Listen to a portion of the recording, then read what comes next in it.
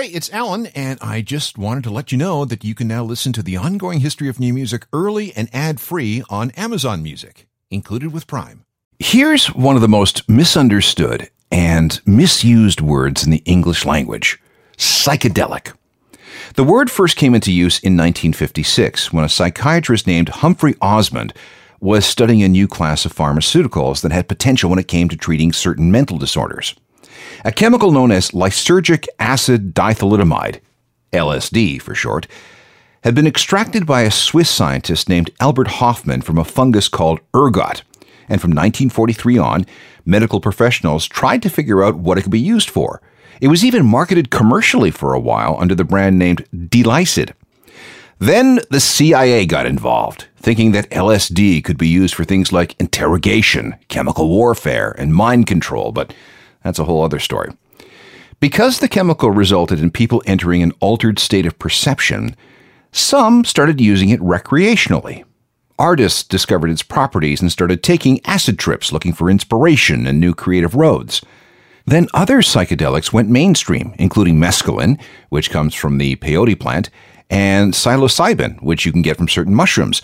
And this happened just before all these drugs were made illegal. Meanwhile, the word psychedelic, which means soul-revealing in Greek, became an adjective. It was used to describe anything that could be mind-expanding, anything that alters the way we perceive reality, anything that might take us on a mental trip. Naturally, this quickly extended to music, and psych became a thing in the 1960s. That sound, that vibe, that attitude that began 50-plus years ago continues today with alt-rock. This is a quick history of psych in the world of alternative music. This is the Ongoing History of New Music podcast with Alan Cross.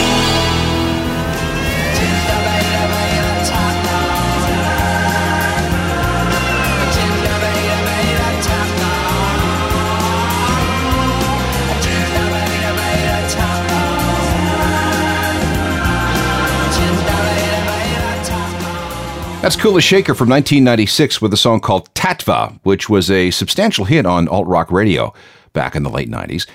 And the singer there is Crispin Mills. He's the son of Hayley Mills, who starred in a bunch of Disney films back in the 1960s. Crispin is very heavy into the whole psych thing to the point where he has a spiritual name, Krishna Kanta Das.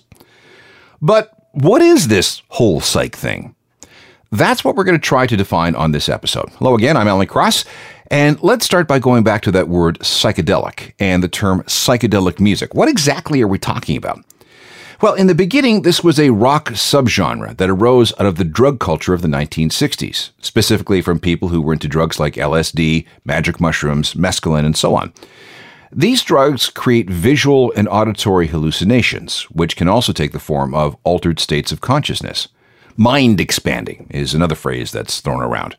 Psychedelic music was a way of expressing that new sense of consciousness, enhancing a trip, and otherwise trying to convey a new way of looking at music now that the mind had been freed from reality and ego. There is no one psychedelic sound, there's no one style, but you know it when you hear it. What counts is the effect.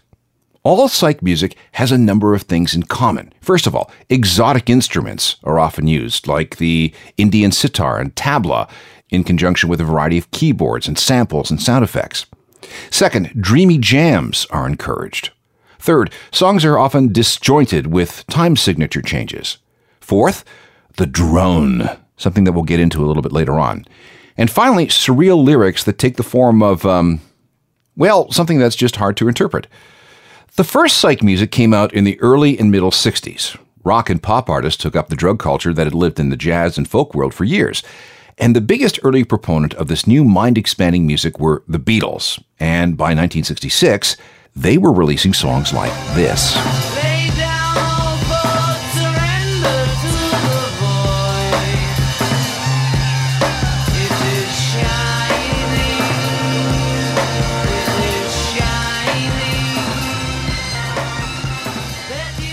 The Beatles with Tomorrow Never Knows from their 1966 album Revolver. That track has everything psychedelic music would need to get started. Drug references, an unusual rhythm track, a drone from the sitar, backwards tape, sound effects, and samples. This first version of Psych was really popular for a while. Groups like the Beach Boys, especially with their 1966 album Pet Sounds, brought Psych to a wider audience. The Jefferson Airplane dabbled in Psych with songs like White Rabbit.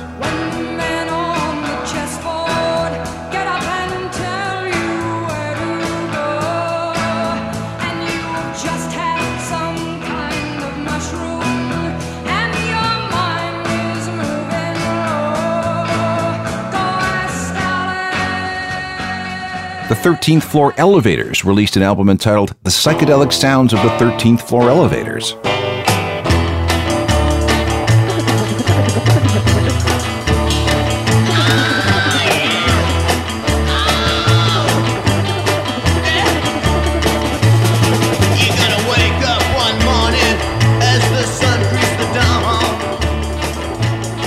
Pink Floyd started as a psych band. This is called Interstellar Overdrive from 1967.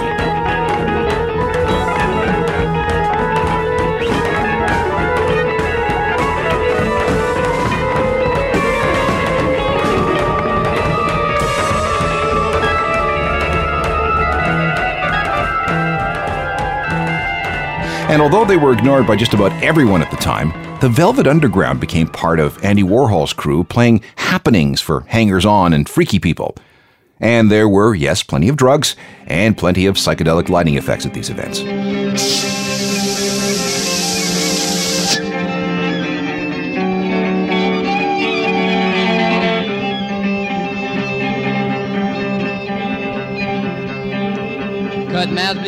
But by the end of the 1960s, psych music went into something of a decline. LSD, which was still legal at the beginning of the scene, was now illegal. There was a backlash against hippies. Suspicion of the counterculture went into overdrive following the Manson family murders.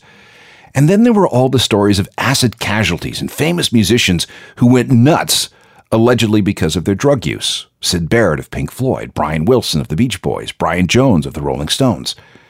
But psychedelic music didn't go away entirely. Its influences could still be found in genres like the English prog rock of the early 70s and a form of often hypnotic German music called krautrock. And if you listen to a lot of hard rock and metal bands of the 70s, Led Zeppelin, Black Sabbath, Deep Purple, you could certainly tell that psych had happened. And then along came punk, or more specifically post-punk, the years after the rise of the Sex Pistols and the Ramones and the Clash and so on. Some groups tried to resurrect the mind expansion approach with music, and a few did very well. And this has been called neo-psychedelic rock. Some see it as a subset of punk, while others consider it to be part of the whole new wave movement. Others look at it as a whole new branch of rock music. Punk brought out a willingness to tap into unusual sounds, especially if they were guaranteed to annoy elements of the mainstream.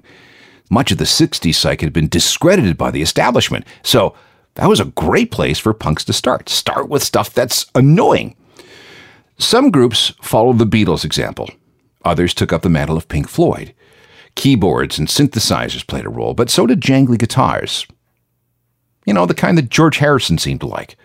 Long experimental jams were good. And then there were the mandatory allusions to drugs. And Britain was the place to be for neo-psych. One of the first bands of this sort was called the Soft Boys, featuring guitarist Robin Hitchcock. In 1979, they released an album called A Can of Bees, and it featured songs like this. Soft boy, coarse, hard boys groove and wide boys a mess of it. But them soft boys wind up with a Dr. Messerschmitt. That's the Soft Boys from 1979, mining some sounds and styles from 60s psych. That's called Give It to the Soft Boys. Another important early British neo-psych band was the Teardrop Explodes, featuring singer Julian Cope. In 1980, they released a very good album entitled Kilimanjaro. 7 singles were taken from this record. Not bad, considering that there were only 12 tracks. This is one of them. It's the Teardrop Explodes and Sleeping Gas.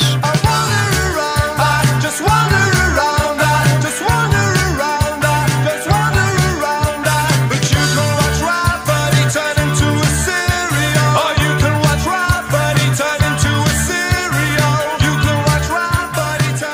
Julian Cope and The Teardrop Explodes with Sleeping Gas from 1980. The final band in our holy trinity of British neo-psych pioneers from the late 70s and early 80s is Echo and the Bunnymen. They were all formed in Liverpool in 1978 and were led by singer Ian McCulloch and guitarist Will Sargent. They released a string of fantastic records starting in 1980, some of which resulted in singles that made the top 10 in the UK. They also got a pretty massive break when John Hughes included them on the soundtrack for the film Pretty in Pink. And that song was Bring On the Dancing Horses. First I'm gonna make it, then I'm gonna break it till it falls apart. Hating all the faking and shaking while I'm breaking your brittle heart. Echo and the Bunnymen with Bring On the Dancing Horses, an example of mid-80s British neo-psychedelic music. Before we get back into this history of psych music in the world of alt-rock, we need to study a little more neuroscience. Experimentation with mind-expanding drugs goes back to caveman days and has lived on through various cultures thanks to their medicine men and shamans. Serious scientific inquiry began in the 1940s and continued through until the 1960s when drugs like LSD were declared illegal. And because acid is what's known as a Schedule I drug in the U.S., there is no way anyone can carry out formal research without having to go through an impossible series of regulatory hoops. But that hasn't stopped people from doing informal research. There have been groups of rogue psychiatrists who have tried these sorts of drugs on patients with various mental illnesses. You may have heard about how some Silicon Valley types have been microdosing to break down walls within their minds. They claim that the right amounts of drugs, like LSD, help with things like mood and clarity, productivity, and creativity. And they might be 100% correct.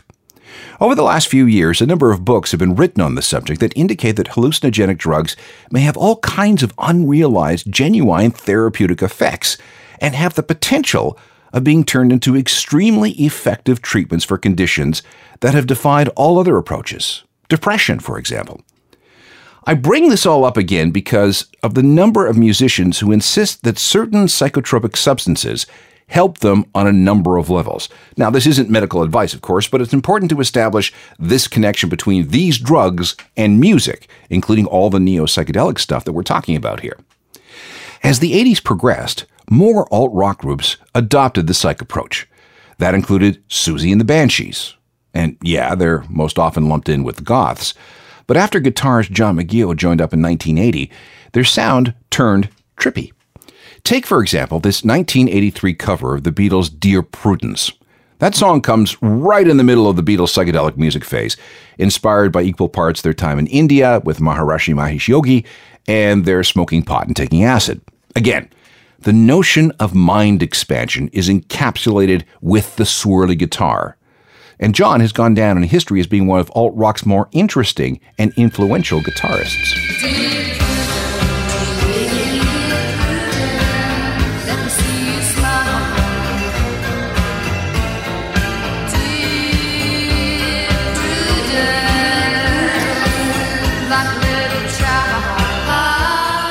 Around the same time Siouxsie and the Banshees were channeling the psychedelic end of the Beatles, a band called Spacemen 3 was getting together to take drugs and make music. Spacemen 3 was rightly categorized as a drug band because everybody in the group was very chatty about their regular and enthusiastic recreational use. Their early demos were issued under the title Taking Drugs to Make Music to Take Drugs To, which was pretty much their mission statement. The group had a very solid run on the UK indie charts through the latter part of the 80s, promoting what they called minimalist psychedelia. One or two chords would do, and in many cases, the concept of the drone was very important in setting the psychic scene. Here's a track from 1988 entitled Revolution. You'll see what I mean about the drone.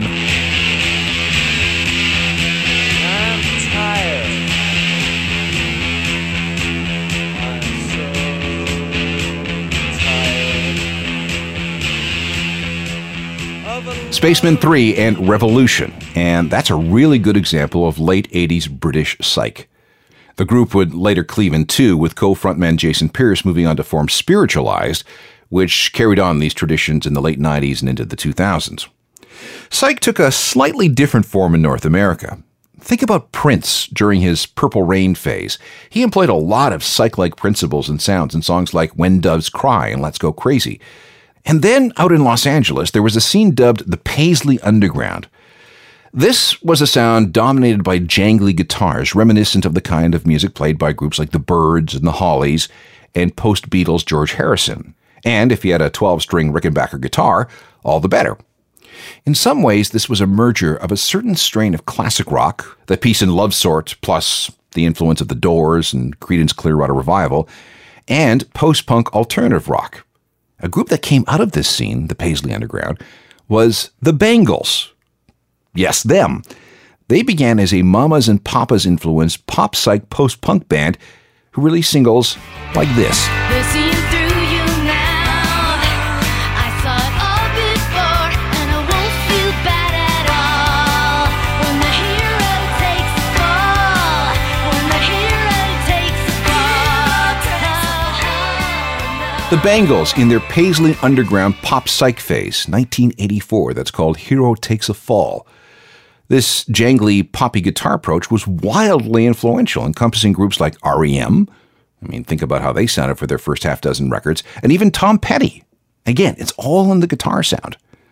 Now, though, we must snap back to the UK for another derivative rooted in psych. Back with that part of the story next. This is our look at modern psychedelic music, or neo-psychedelic music, as it's often called. Remember that one of the key characteristics of this music is to create a soundscape that, allows you to turn off your mind and float downstream. This was something the British shoegaze bands of the late 80s and early 90s were very much into. Floaty, fuzzy, drony music that often felt like a warm bath with its attempts to overload the senses, often through sheer volume. My Bloody Valentine was a leader in this area and inspired a ton of followers like Chapter House and Ride and Lush. But if we're going to do this right, we need to sample some of this. Let's go with a track from My Bloody Valentine's Loveless album from 1991. This is called Soon, and I think you'll see what I mean.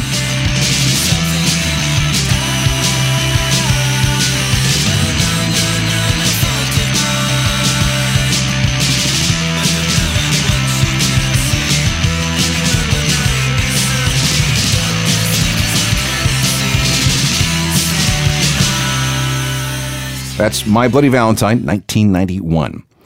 Let's move now into the 90s. This is where we encounter post-shoegaze bands, some of whom were labeled space rock. This was yet another psych derivative. Lots of reverb, even more distorted guitars, layers of them, and drumming that feels rather relaxed.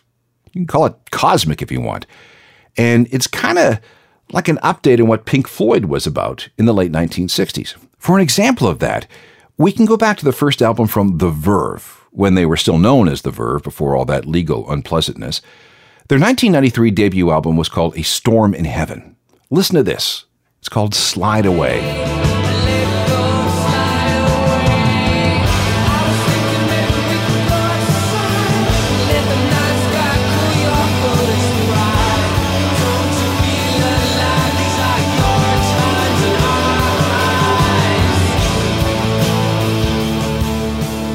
The Verve from 1993 with an example of the space rock branch of modern psych music. By the time we get to the 2000s, neo-psychedelia had taken on all kinds of new dimensions. It wasn't so much about a specific sound as it was about a certain type of effect achieved with trippy, jangly, or even heavily distorted guitars. Many of the practitioners are, shall we say, rather eccentric. Revivals come and go, and everybody puts their own spin on it. The Flaming Lips have been called psychedelic, understandable given their predilection for experimentation and weirdness. Primal Scream, with their druggy ambitions, made dancey psychedelia. There's a label out of Colorado called Elephant Six that specialized in various flavors of psych. And we can also throw out names like Super Furry Animals, The Black Angels, Animal Collective, and Mercury Rev. And you could even make an argument that some Arctic Monkey songs are neo-psych influenced. Same thing with Oasis, especially with songs like Do You Know What I Mean? Think about all those layers of guitars and the drony background to the whole thing. And then we have this variation from Tame Impala, which is a vehicle for Kevin Parker. He's from Perth on the west coast of Australia and has had international alt-rock hits like this from his 2012 album Lonerism. This is called Elephant.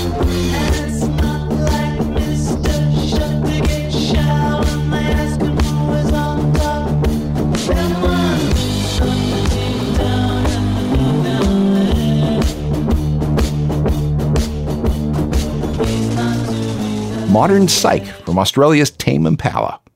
And that was a brief overview of psychedelic and neo-psych and some of the associated sounds like space rock, shoegaze, Paisley Underground, and jangle pop. This whole thing is very, very deep. It's a rabbit hole that goes on forever because it branches off in a million different directions. But if you are looking for a guitar-based sound that can transport you into another headspace, even without the use of any chemicals, this might be the thing for you. If you want to send me any email about anything related to this program, or if you just want to be friendly and reach out, use alan@alancross.ca and I will get back to you. There's my website, which is a journalofmusicalthings.com. It's updated every single day. You should also get the newsletter, which helps you keep up to date with what's happening in music. And I'm also on Facebook, Twitter, Instagram, and Google+. And don't forget the podcast versions of this show. They're all free, of course. And you can find dozens and dozens of them at Apple Podcasts, Google Podcasts, or wherever else you get your on-demand audio. Rate, review, and remember to subscribe. We're posting new episodes every week. Technical production is by Rob Johnston. I'm Alan Cross. You've been listening to the Ongoing History of New Music podcast with Alan Cross. Subscribe to the podcast through iTunes, Google Play, Stitcher, Spotify, and everywhere you find your favorite podcasts.